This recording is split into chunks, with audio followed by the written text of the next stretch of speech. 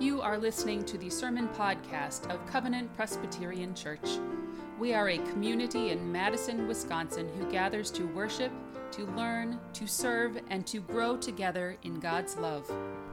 Please visit us online at www.covenantmadison.org, where you can find information about Covenant Ministries as well as links to our online worship services and sermon podcasts.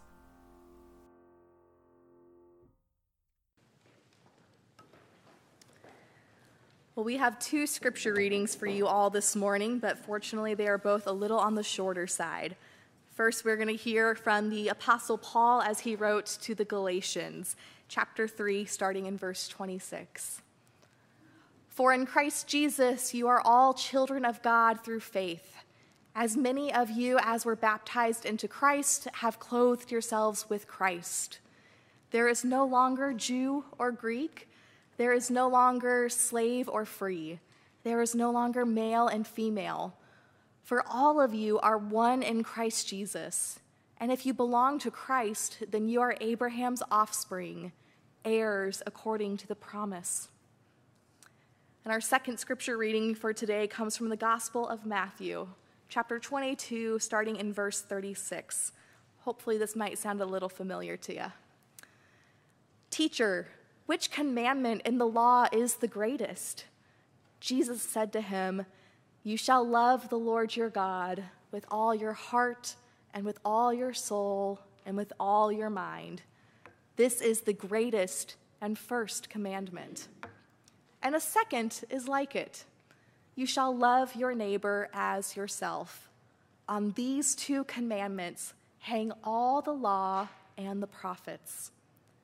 Thanks be to God for these scriptures. Well, this month we've been focusing on the power of words in our lives and the world around us. Words are a powerful tool that give us voice. They give us a sense of agency in our lives, an ability to connect with those around us. But words can also be a weapon. More often than not, words can be used to put others down, to harm someone's spirit and their emotions. And honestly, when thinking about the power our words have, I often want to change the age-old saying, sticks and stones may break my bones, but words can never hurt me, to something a little more accurate. Sticks and stones may break my bones, but words also hurt me. Because the fact of the matter is, our words are powerful, and they can hurt other people, whether we intend them to or not. So we need to work to use our words as a tool for loving one another, rather than a weapon that hurts others. And so you might be thinking, well, Megan, yes, I understand this, but how? And that is a great question. I am so glad all of you asked.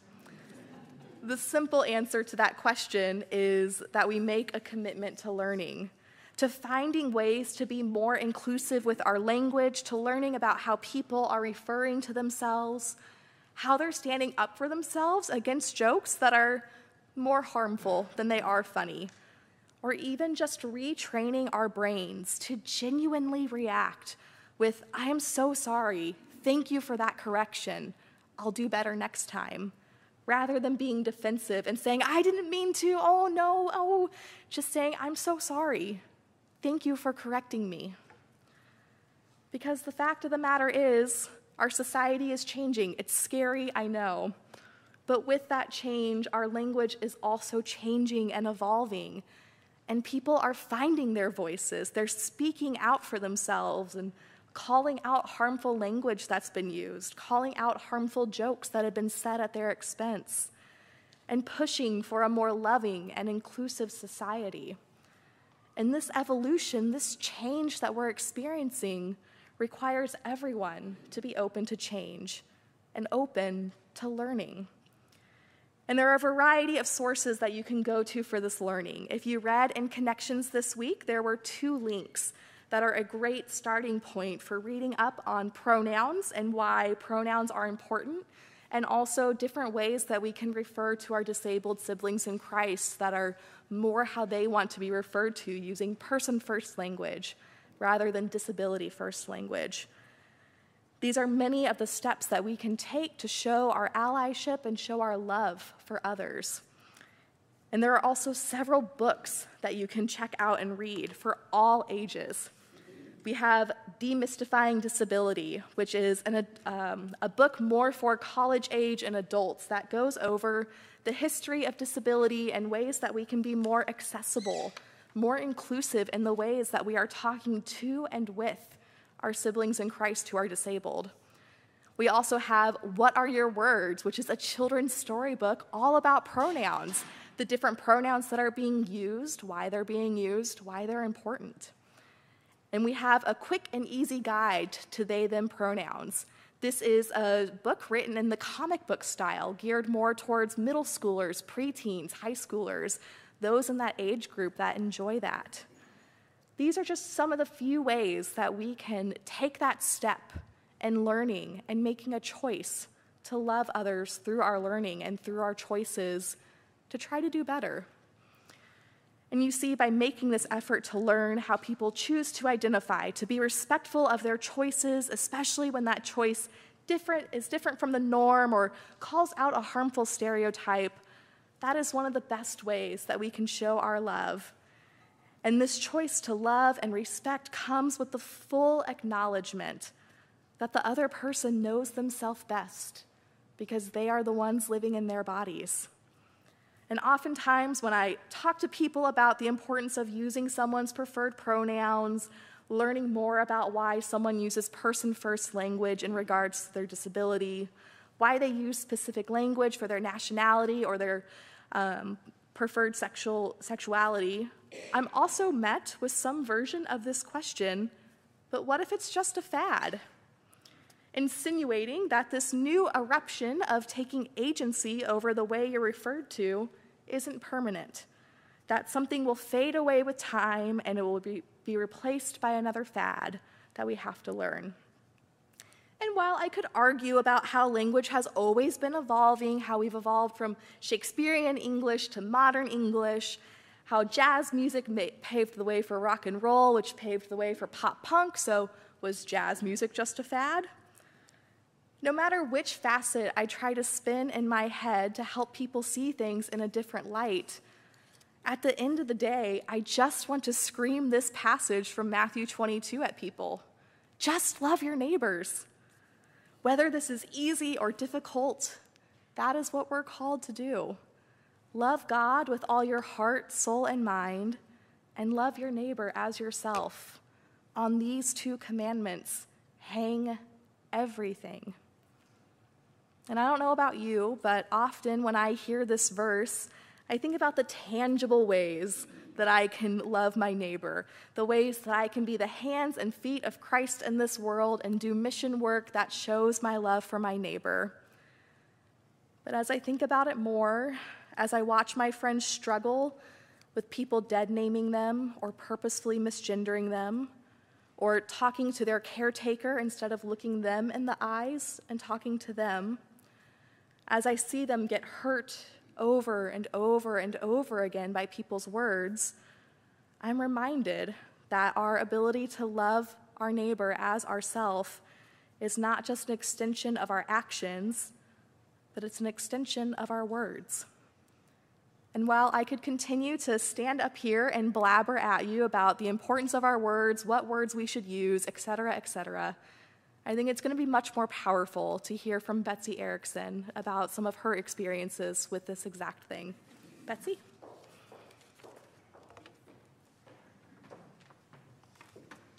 Good morning, friends. Good morning.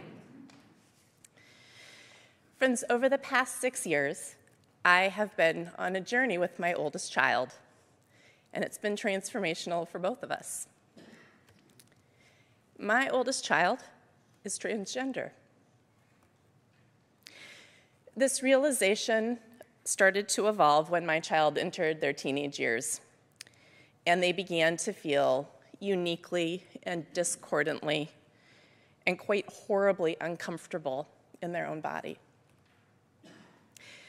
Now, teenage years aren't easy for anyone, and at first I wasn't really sure why my child was struggling. But my understanding crystallized when my child asked me to use a new name and new pronouns for them. When my child was born, I gave them a female name, a feminine name. But they wanted a gender-neutral name, and they wanted gender-neutral pronouns.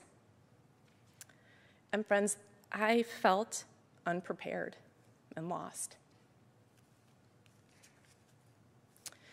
God's love was a place that I found direction. The passage that Megan quoted earlier, Galatians chapter 3, verses 27 through 28, teaches us, "For all of you who were baptized into Christ have clothed yourselves in Christ. And there is no longer Jew or Greek. There is no longer slave or free. There is no longer male or female, for we are all one in Christ Jesus." So friends, I honored my child's request. And at first, using they, them pronouns, it felt uncomfortable for me. And I messed it up a lot. But using those pronouns and my child's chosen name showed them that I trust them to know who they are. And I respect them as their own independent person. One of the things that I learned, or I should say I really relearned during this transition, is the power of the words that we use to name each other. I name you friends in recognition of the love and support that I've received from this church. And when Megan gives us the benediction every Sunday, she names us beloveds because we are the beloved children of God.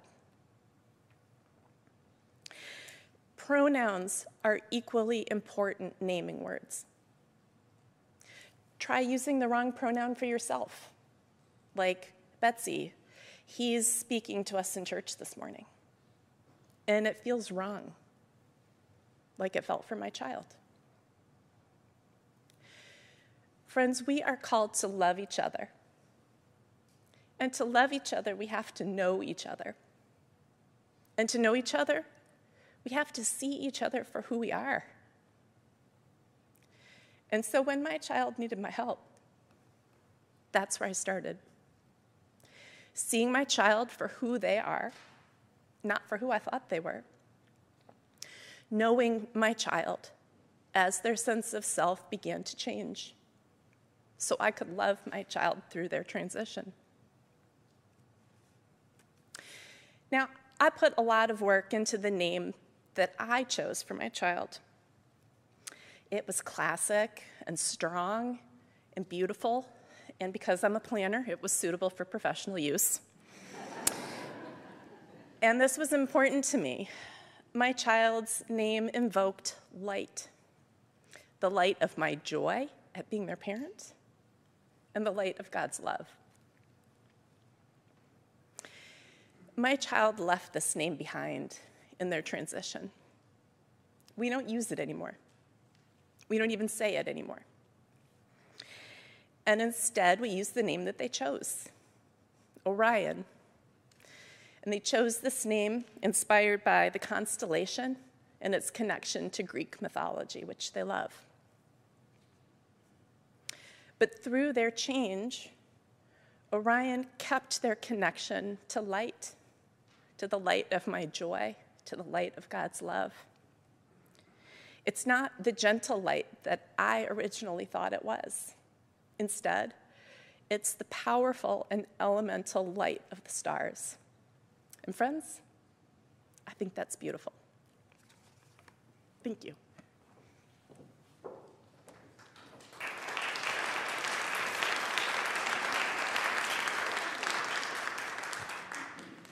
Thank you, Betsy.